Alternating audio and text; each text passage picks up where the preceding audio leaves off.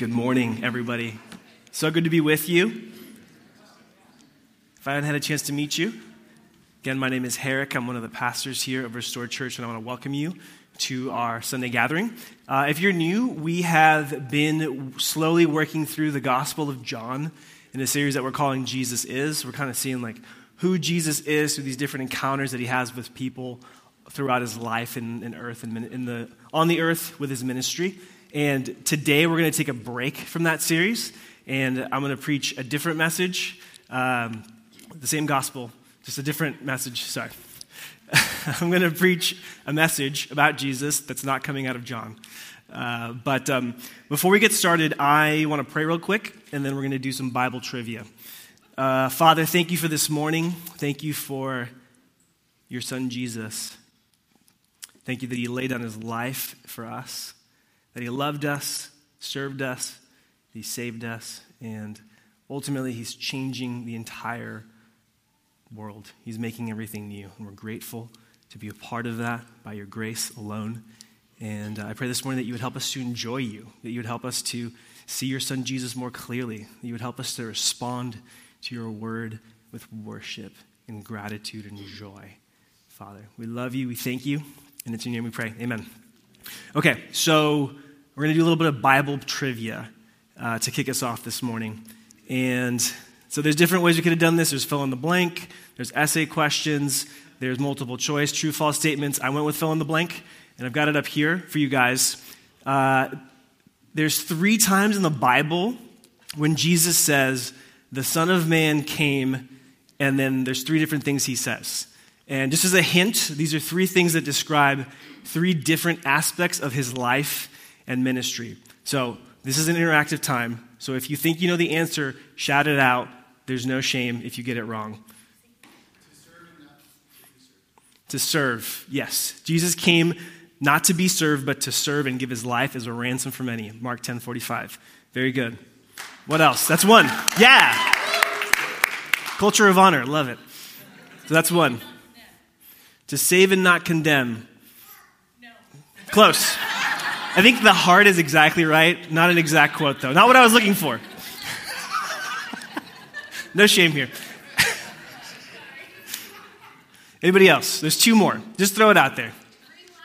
To bring life. Another great guess. Not exactly what I was looking for. You're all around the right. You're in. Yes. Yes. The Son of Man came to seek and save the lost. Luke 19:10. Very good, Jules. Yeah. Clap for Jules. Come on. All right. In a room this size, there's somewhere between 50 and 500 of you right now. Can we together come up with the last one? There's 1 more. The Son of Man came, ... No hints. That's, we just did that one. You did that one. That's Mark 10:45. That's the second half of the verse that you quoted. So, very good, yes, but no, not what I'm looking for. Anybody? To celebrate. Yeah, I should have just said, okay, it looks like we're not going to get it. The Son of Man has come eating and drinking. The Son of Man has come eating and drinking. Luke 7:34. You ever heard that one before? The Son of Man has come eating and drinking. He came celebrating. He came to party. He came to have a good time.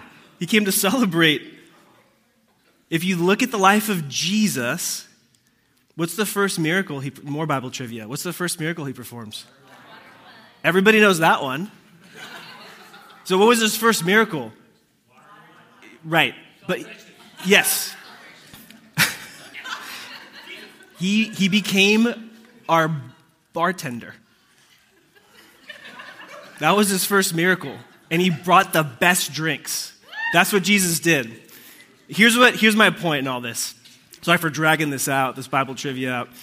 If we want to be like Jesus, we have to be good partiers. Because that's what he was like. Good celebrators. Yep, this is going to be good today. I can already feel it.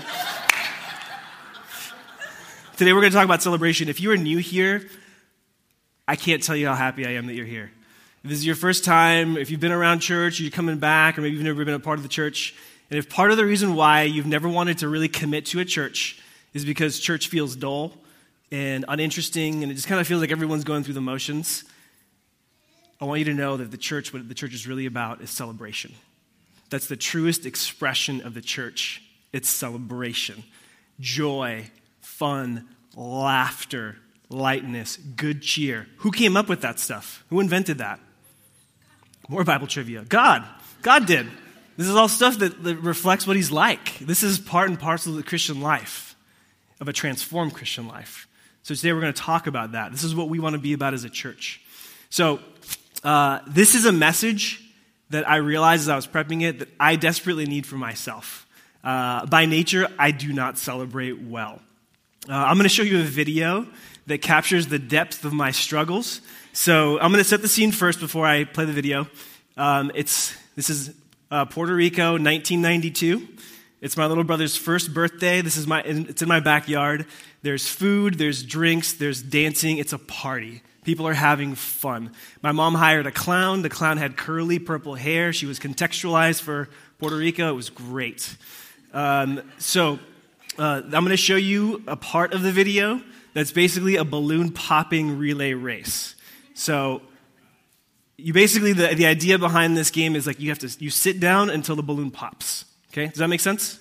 And then you go to the next person. So let's see the first video, clip number 1. So these are my cousins. That's Susie. She has no problem popping the balloon. I got 2 other cousins coming up. My cousin, one of them has 0 problem popping the balloon, and then the other one's a little bit lighter. So he's struggling, and he finally gets it.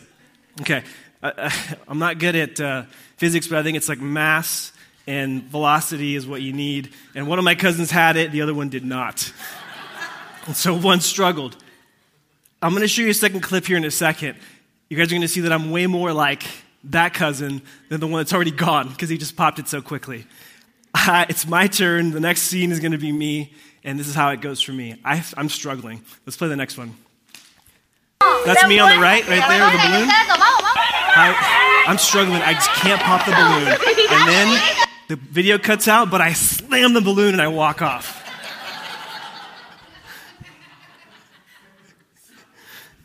I slammed it. And I was just like, is everybody having a good time? Everybody having a good time here? The clown's laughing. Hate that stupid clown. That was then. I was, 7 years old or whatever. But if I'm honest, I'm still not great at celebrating today. I might not be slamming balloons in clowns' faces, but I have a beautiful wife. I married my dream girl. This is my dream job. Some of you are like, that would be a terrible job. This is my dream job. Pastoring is what I've always wanted to do since I became a Christian. I've crossed off most of my bucket list. It's a short list, but I've crossed off almost everything on there. I have so much to be thankful for, and I still don't celebrate well to this day. And here's the thing. I don't think I'm alone. I do not think I'm alone. I wonder if you guys that are here and you guys that are listening on the podcast, hi Tom, if you're honest with yourself, do you really know how to celebrate? Do you really know how to celebrate well? It's January 27th. We're about a month removed from the holidays. Think back to the holidays. Did you celebrate or did you just get through them? Did you really celebrate the holidays or was it just kind of like, we just got to get through this? And that's the celebratory time of the year. Think about your last month since the holidays. Don't raise your hand, but have you celebrated anything, really, in the last month? When I talk about celebration, I don't mean like you feel empty and so like you run to the bottle or whatever to fill up. I'm talking about like being filled up and overflowing, and you just can't help but express your joy and your delight. Has that happened at any point in the last month? Was it more like the bad stuff in life just feels really big and the good stuff in life feels really small?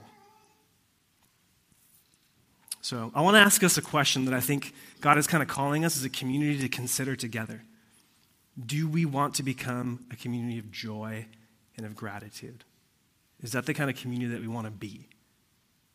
If the answer is yes, and I think it should be yes. We're going to talk about a key to that today, to celebration.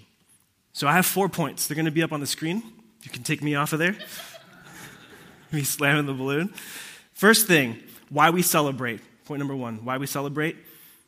Point number 2, why it's hard for us to celebrate. 3, what frees us to celebrate. And 4, what celebrating does. So why we celebrate, why it's hard to celebrate, what frees us to celebrate, and what celebrating does. So, my first point, why we celebrate. In order to understand why we celebrate, we really need to go back to the beginning of the Bible story.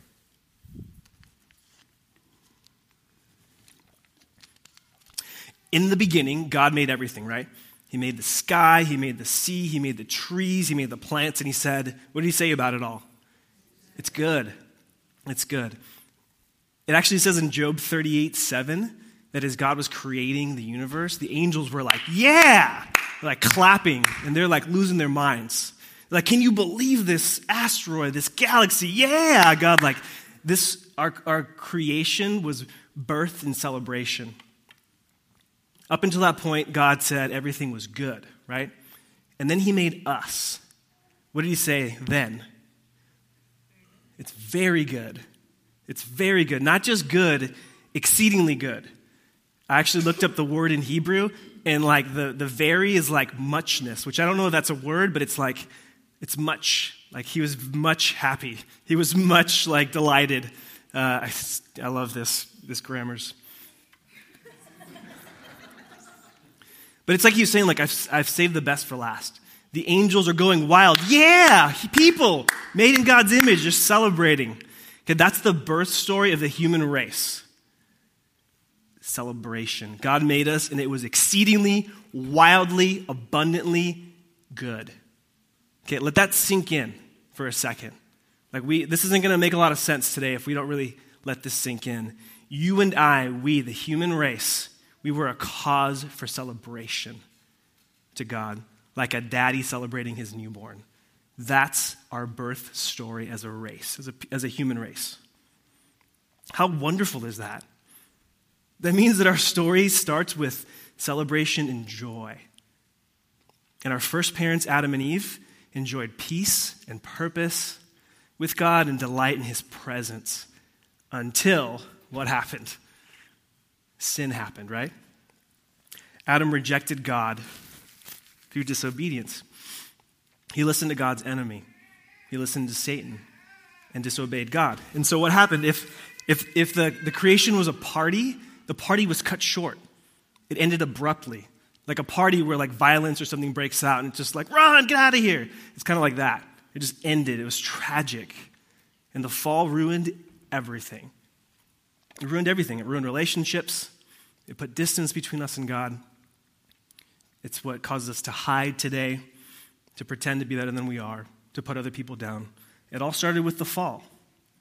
Thankfully, God, the same God who delighted in you and me when he made us, he did not give up. He didn't say, well, we'll start over somewhere else in a different universe.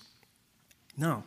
God was right there as we ruined everything in Adam, and we are connected to Adam just by nature of birth. We're in Adam by birth, identified with him. God was right there with us as we ruined everything, and he came with what? With a promise.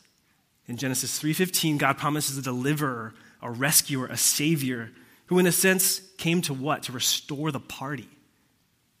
So the rest of the Bible is, in one sense, it's the unfolding drama of God restoring the party that was cut short by sin. How does God do that? He does it through a family. He calls Abraham out. And he says to Abraham, you're going to have a family. It's a fascinating story. He has a son at 100 years old, miraculously, with a 90-year-old wife. It's like, through that family, I'm going to bless the world. I'm going to restore the party, so to speak, to the entire creation through Abraham's offspring. Abraham had Isaac. Isaac had Jacob. Jacob is also known as Israel.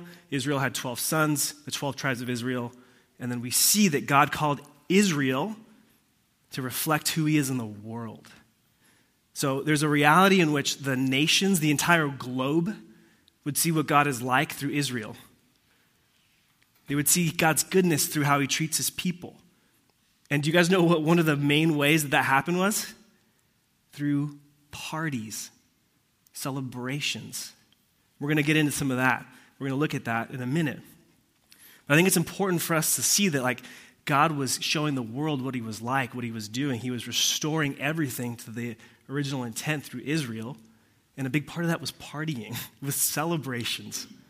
So here's the thing, really quick background. God was faithful to Abraham. He was faithful to Isaac.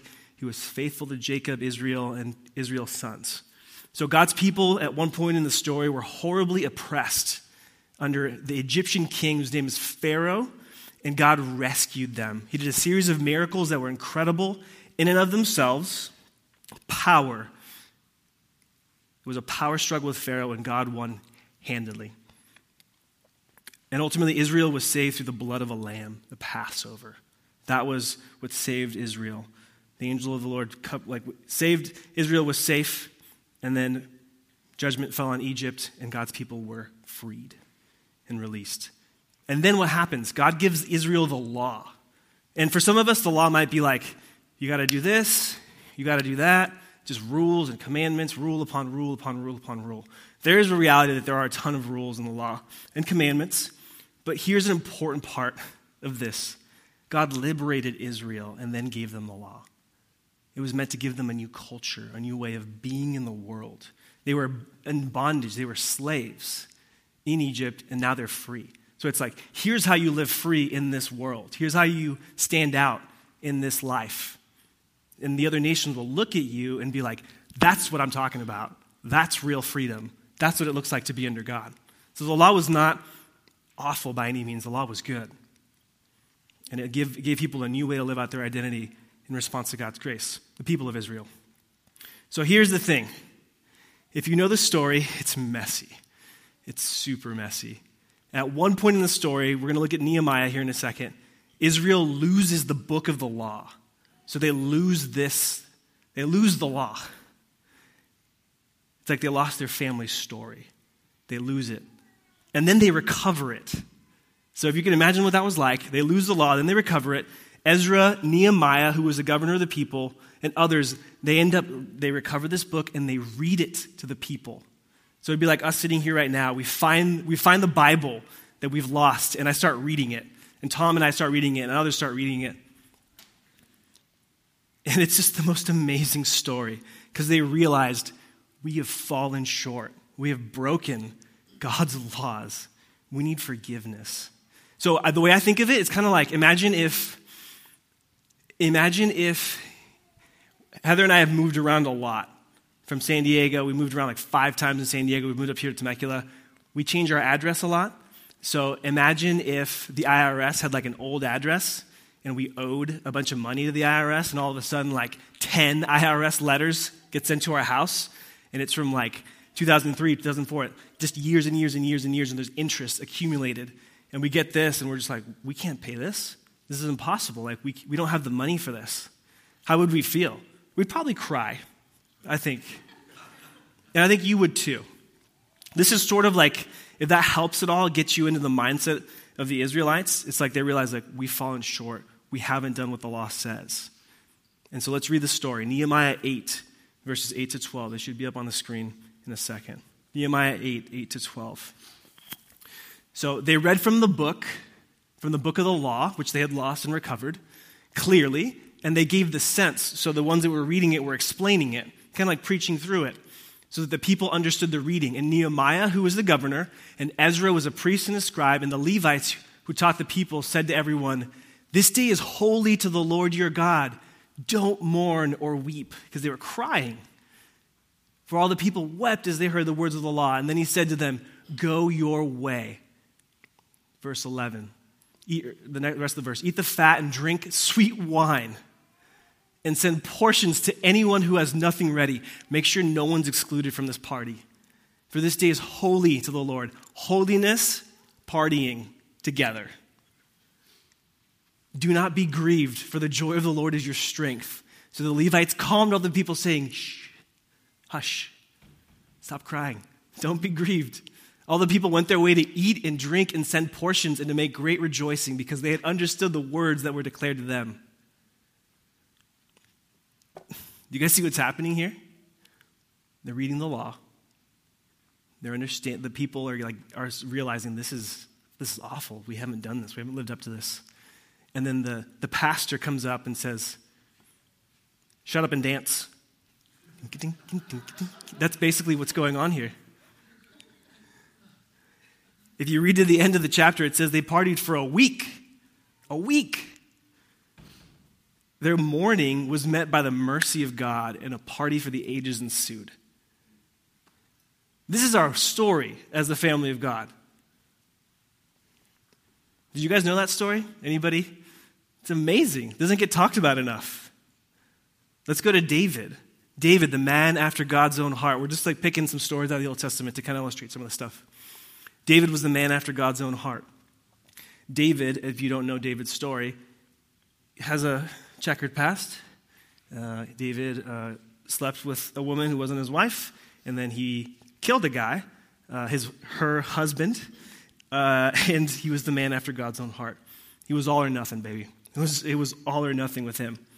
And so in this part, in 2 Samuel chapter 6, verses 14 to 16, there's the Ark of the Covenant. Okay, and at this point in the story, just think of God's presence uniquely dwelling with the people through the Ark of the Covenant. And they had lost the Ark of the Covenant, like they had lost the law, kind of, and then they got it back. And how did they respond? With dancing. Bless you. Verse 14, 2 Samuel 6:14. And David danced before the Lord with all. David danced before the Lord with all his might. David was wearing a linen ephod. It's like priestly robes, kingly robes. So David and all the house of Israel brought up the ark of the Lord with shouting and with the sound of the horn. And as the ark of the Lord came into the city of David, Michal, I forget how to pronounce her, Michal, the daughter of Saul, looked out the window and saw King David leaping and dancing before the Lord. And she despised him in her heart. So what's going on here? David is in the presence of the Lord, and he is dancing. And he's dancing so hard that his clothes come off. And what does he do? He just keeps dancing. And then his wife, she despised him. She thought, that's ridiculous. It's ridiculous. This is the story, by the way, we should read in kids' ministry. Said nobody ever. David's wife was like, did the servant girls get a good look at the crown jewels, David? She resented him for that. And he's like, you ain't seen nothing yet. He just keeps dancing. He's like, I'm going to dance even harder. I'm going to make this worse for you. Again, he was in the presence of the Lord, and he just danced and celebrated with reckless abandon. It's a true story. And David writes in Psalm 16, he's talking to God, fill me with joy in your presence. Joy. If we encounter God really, truly, we experience joy. It just keeps going with Israel. There's the Jubilee, which was a big economic reset that the people of Israel enjoyed. So every 50 years, debt was canceled. Anyone that was in economic bondage was freed.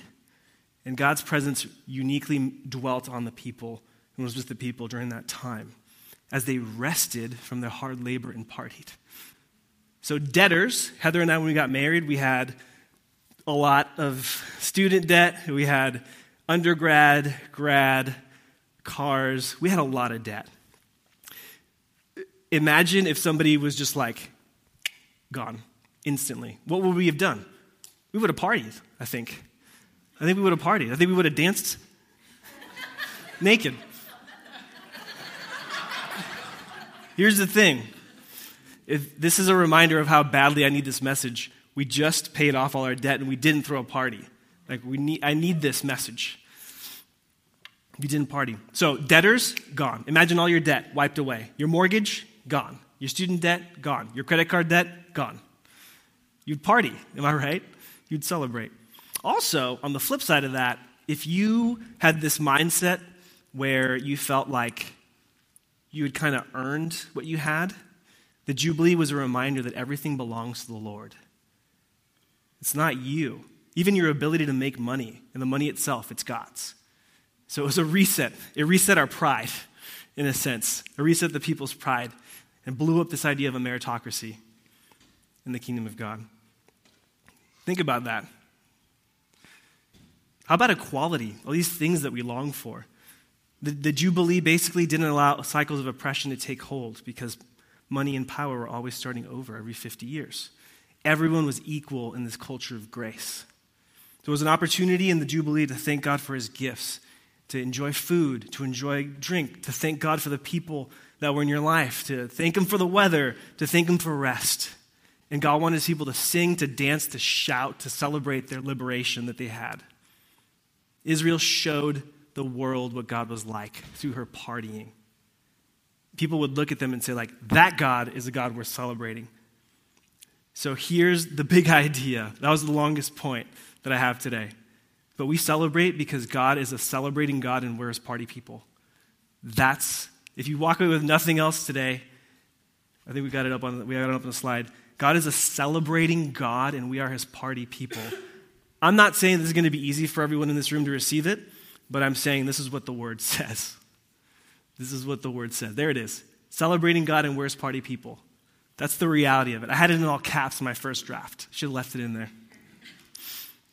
That's the truth. So why do we celebrate? God's a celebrating God and we're his party people. And I hope that's good news to you today. And you might be a little skeptical. You're like, okay, that's the Old Testament. What about the New? Then Jesus shows up. Then what do we see with Jesus? Okay, Adam and Israel broke God's commands. Okay, they failed ultimately to bring about this blessing to the world that God intended for them to bring. They broke the command. They failed. But Jesus came as the second Adam who didn't fail. Jesus came as the new Israel, the true Israel, who fulfilled all of the commandments of God. Humanity needed someone to get the party started again. Enter Jesus, the Son of God. Let's read Luke 4, 18 to 21. This is Jesus' opening address. Okay, this is like, what does the president have? I guess his inauguration speech. This is Jesus' inauguration speech. Luke 4, should be up on the screen. 18 to 21, it says, "The Spirit of the Lord is upon me because he has anointed me to proclaim good news to the poor.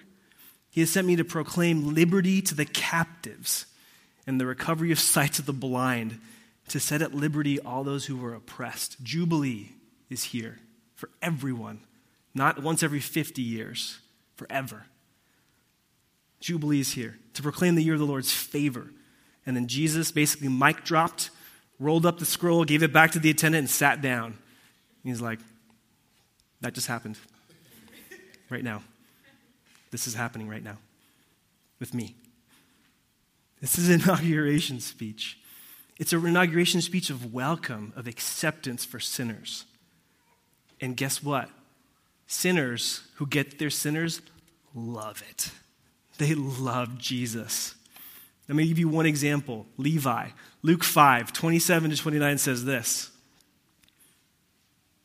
After this, he went out. So again, this is post-inauguration speech. We're starting to see how Jesus' mission, his ministry starts to unfold. And he goes out and meets a tax collector named Levi, who is sitting at the tax booth. Okay, so he's on about his business, and I'll explain why the tax collector, that's an important part of the story. Levi's sitting there, sitting at the tax booth, and Jesus says to him, "Come with me. I need you." And Levi leaves everything, rose up, and followed him. What does Levi do? You guys have probably heard like this, "Come and follow me, come and follow me, come and follow me." Somber, intense. What does Levi do? He throws him a freaking party. Levi made him a great feast in his house, and he invites the worst of the worst. There was a large company of tax collectors and others reclining with them. And Jesus does not say no. He goes. Levi, if we get how sinful we really are, really, we're going to want to throw a party when we realize how good Jesus is. Is this making sense? The tax collector was effectively, it was like you take the IRS, okay? Let's take the IRS and let's take ISIS. So, Levi was ISIS's tax collector. If ISIS was to take over the U.S., and imprison and enslave us. Levi would be an American working to basically exploit us of our money and our things to fund ISIS. And Jesus goes to that guy and he says, I need you. Come with me. So yeah, you would throw a party too. Levi was hated by his people. He was excluded. He was the least of the least and the worst of the worst. And Jesus says, come here, Levi. And this is in there for us to realize that we're more like Levi than we are like Jesus. The call to you and to me to follow Jesus is one of celebration and joy because we're really messed up. And I think in this place, I'm just being completely honest, this is a highly churched area. We are way more like the older brother in Scripture. We just don't think we're that bad because we've been around church for a long time. We don't. It's just hard for us to acknowledge, like, I'm a sinner. And by the way, I'm not here to condemn you. I'm like that too. But we need these stories to remind us of the reality that we are all fallen. We're all sinful. We've fallen short of the glory of God, and we are Levi, not Jesus, in this story. So let's dance. Shut up and dance already. Is this making sense? Am I just talking to myself? Do I need like some preaching feedback? Can I get an amen? I don't know. I'm sorry. This is not. Why do we celebrate? God is a celebrating God, and we are his party people. Ugh. We deserve nothing, and we've been given everything. Let's dance already. All right, second point. Why is it hard for us to celebrate? Let's acknowledge it's still hard for us to celebrate. Okay, as good as this sounds, it's hard for us to celebrate. I want to make you aware of a few things that make it hard for us to celebrate. Number one, we are more aware of our problems than of God's grace for us. We are more aware of our problems than of his grace. Perfect example, finances. It never feels like there's enough money. Am I right? Never feels like there's enough. We need a bigger place. We need a bigger car. We need this. We need that. Finances are a source of stress and problems for us. Our jobs or our work. There's frustration about management, about our coworkers, about a lack of mobility, about opportunities not being there, about things being run poorly. There's all sorts of frustrations with work, problems. Parenting, that just explained itself. I don't think I need to explain that one. For those of you that don't have kids, kids are rebellious. They don't like to listen. We're tired. And there's this really interesting idea with parenting. You can't take a day off. If I was to tell Josh and Addie, I'm taking this morning off, they'd be like, oh yeah, we're not.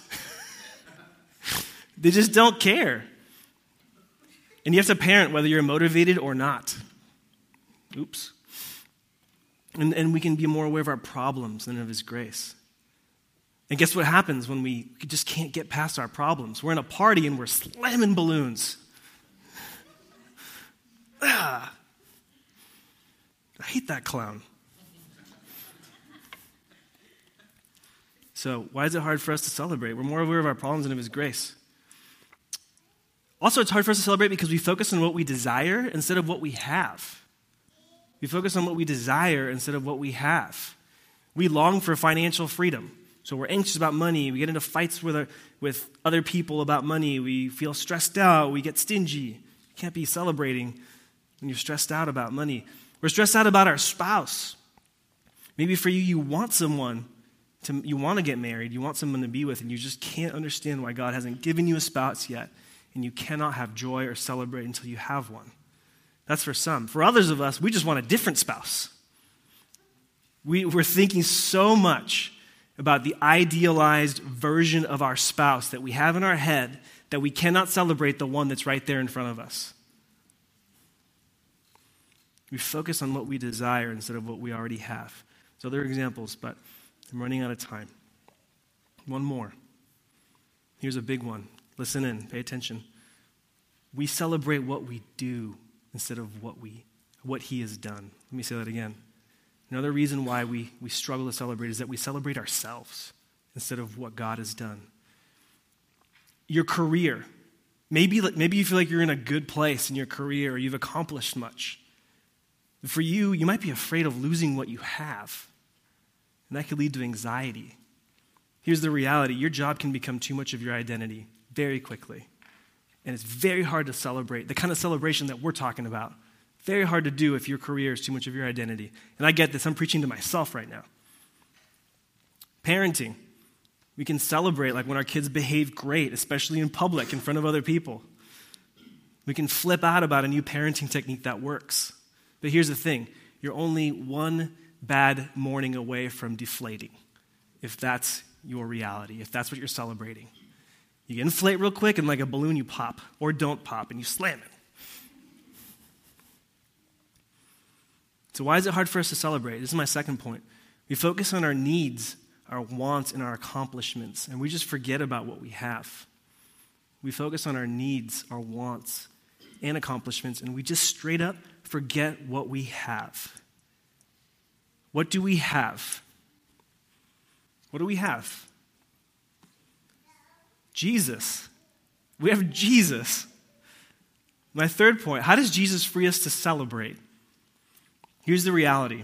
Because of Jesus, there are things we can celebrate always, no matter what. I'm going to say that again. Because of Jesus, there are always things we can celebrate, no matter what is going on in life. So think about this. What has God done for us? He saved us. What has God done for us? He has saved us. Adam and Israel disobeyed God, cut the party short. But Jesus wasn't like Adam or Israel, only in the sense that he did what they didn't do. He did what he was supposed to do. Jesus obeyed God, and it got the party started again. That miracle story where Jesus makes wine, it wasn't just about that wedding. That was good for the people in the wedding, right? We were out of wine. Jesus made new wine. Whew, awesome. It was way bigger than that. Jesus was restarting the party, the bigger party, the one that got cut short in the garden, the one that Israel was unable to restart. Jesus was restarting it. He provided the wine. He got the party started again. And this is for us too, not just for the people at that wedding. It's for us. How did he do it? He's our Passover lamb. 1 Corinthians 5:7, Christ, our Passover lamb, has been sacrificed. But it wasn't Pharaoh that Jesus defeated. It was sin and death. He defeated sin and death, and he liberated us, freed us from sin and death. They're defeated. Let's dance. Let's shut up and dance already. Jesus frees us now to hear God's word like they did in Nehemiah. Remember the story in Nehemiah that we read? The people heard God's word. Jesus now frees us to receive God's word, both in the scripture and himself. And because Jesus fulfilled the law, because he cleansed us from our sin, and he's restored us to God, we, far more than Israel in Nehemiah 8, we can celebrate. We can party. You can be here and hear the word of God preached and party. Tom and I are working really hard to make sure that we preach good news, to preach hope. Not just you got to do this and you got to do that, and we are going to talk about that, but we're here to preach hope. If our preaching doesn't make you want to party, then we've probably not done our job. On the whole, there are going to be moments, but on the whole, preaching, if it's about Jesus, should make you want to dance. And by the way, it's okay if you do. You can worship here freely. You can put your hands up when we're singing. Like David, keep your clothes on, but you can dance. You can shut up and dance when we're here worshiping. Or sing really loudly, not literally shut up. You know what I mean? Think about Nehemiah. We can hear the word and respond with joy because Jesus fulfilled it. Our brokenness has met God's mercy in Jesus. And now we're free to celebrate. We're free to dance like David. We're free to party. Again, I'm not talking about partying being like this emptiness that's looking to be filled. I'm talking about a fullness that's looking to be expressed with joy and celebration. This, by the way, we call it a Sunday gathering. We very well could just call this a worship celebration. It might be better in some ways to call this a worship celebration. So if you come in and you're having a bad day, bring it with you. It's okay. But shut up and dance at some point if you hear about Jesus. And it's okay to be sad. Let me be clear. I don't want to be insensitive. There are going to be moments when we just have to cry. That's fine. What I'm talking about is the bigger thing, longer trajectory. If it's always sad, if it's always doom and gloom, it's probably not Jesus, because that's not what we see in the text. Jesus is bringing an end to these bad, awful things. He's bringing an end to death and destruction and decay and disease. He's going to make everything new. Let's party. You can raise your hands. If you want to fall on your knees, that's okay. And worship. You can sing at the top of your lungs if you want to. You have a greater, think about this. How did David dance? You have a greater revelation of Jesus Christ than David did. You've got the New Testament. He's on this side of the cross. We're over here. We have more cause to celebrate and rejoice than Israel ever did. Jesus instituted the Jubilee. We are freed from our debt forever. We're free to party. So we can always, no matter what has happened, you can always celebrate what God has done. Always.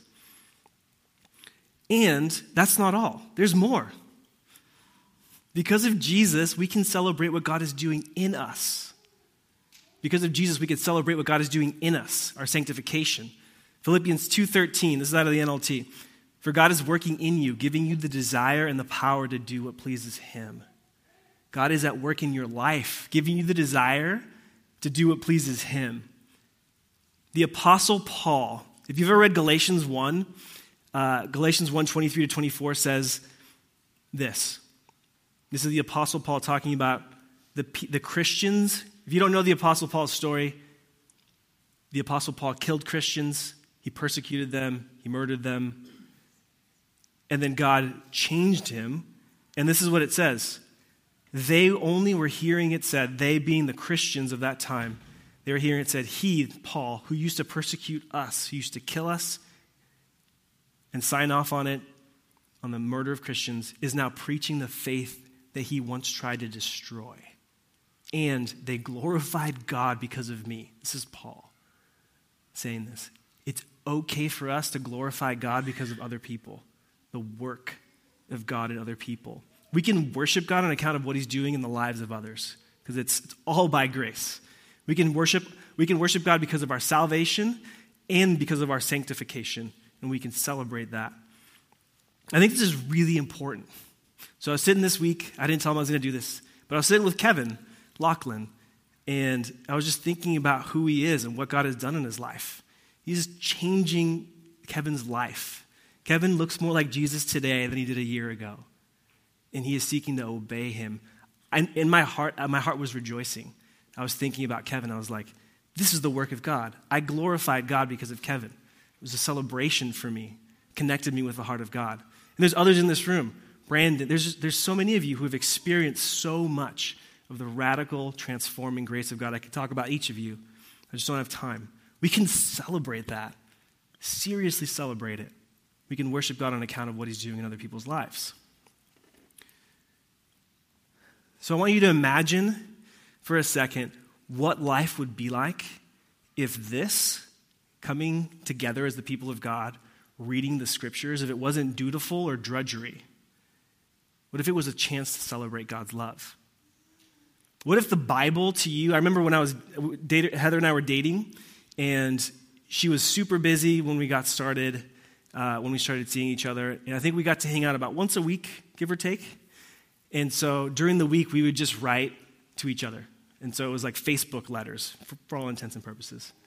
And I remember every day I got like a new letter. And I was like, ooh, what is she saying? What is she thinking? And I remember treasuring her words. I would read them, reread them. I would think about what she's saying. I would interpret them. She said she likes me. What does that mean? And guess what?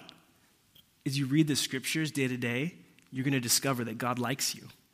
If you really read the scriptures as though they're about Jesus, and you see how God is bestowing a new identity as a son or a daughter of God, you're going to read and you're going to come away thinking, God doesn't just love me, he likes me. He's into me. He has a plan and a purpose for my life. You get to celebrate and enjoy that every day, just like I got to celebrate and enjoy Heather's letters. Now I get to look at him now and look and think back, oh, it's so cute and whatever. She loves me. Now I get the fullness of it as my wife. One day we'll have the fullness of what we're reading in the Scripture when we're with God. Does that make sense? Is that good news to you this morning? Okay, good. I'm going to cut my fourth point. Too much. I'm going to call the band up. And basically I want to finish up as we head into worship. I just want to ask one question. What do you want to thank God for today? What do you want to rejoice over today? Is it your forgiveness? Is it the fact that God has forgiven you? Are you starting to realize, like, I'm more like Levi, I'm not that great, but I'm really loved? Maybe you just want to thank him for your forgiveness. How about giving you a better identity than star employee, star athlete, star mom, star dad, whatever? How about like beloved son or daughter that can't change? You want to thank him for that? Does anybody in here want to thank God for his faithfulness to you when you have been unfaithful to him? Does anybody in here want to thank him for what he's doing in somebody else's life right now? I just want to take a minute. You can strum, kind of get going. We'll take 30 seconds. I just want you to quietly just thank God for something, just one thing right now as we head into worship.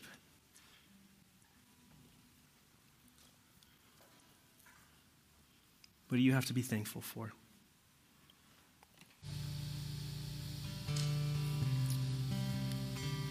You can thank him.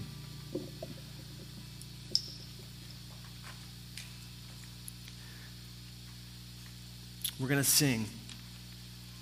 And I want to encourage you to think about David. Try to think of him with his clothes on, if you can. But sometimes he just danced naked. What can you do?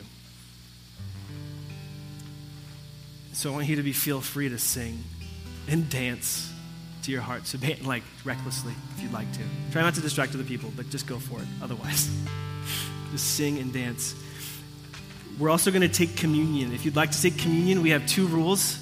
You don't take communion alone, and you do it with a celebratory heart, which is what we've been talking about all morning. So go grab someone, grab a few people. You can take communions in the back.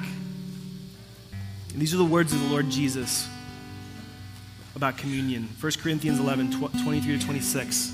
Paul says this, actually. Paul says, "For I received from the Lord what I passed on to you. On the night he was betrayed, Jesus took the bread." She had bread in the back. He gave thanks. It's like a celebration, and he broke it and said, "This is my body, which is for you. This is the Passover lamb slain for you. My body. Do this in remembrance of me." In the same way, after supper, he also took the cup and said, "This cup is the new covenant established in my blood." It's no longer blood on doorposts. It's the blood that washes our hearts clean and makes us new people. We get to take that cup and celebrate his blood shed for us. Do this as often as you drink it in remembrance of me. For as often as you eat this bread and drink this cup, you proclaim the Lord's death until he comes. You get to celebrate that week in, week out. So you can take communion with someone, or you can sing and dance. I'll be back up here to close us in a little bit.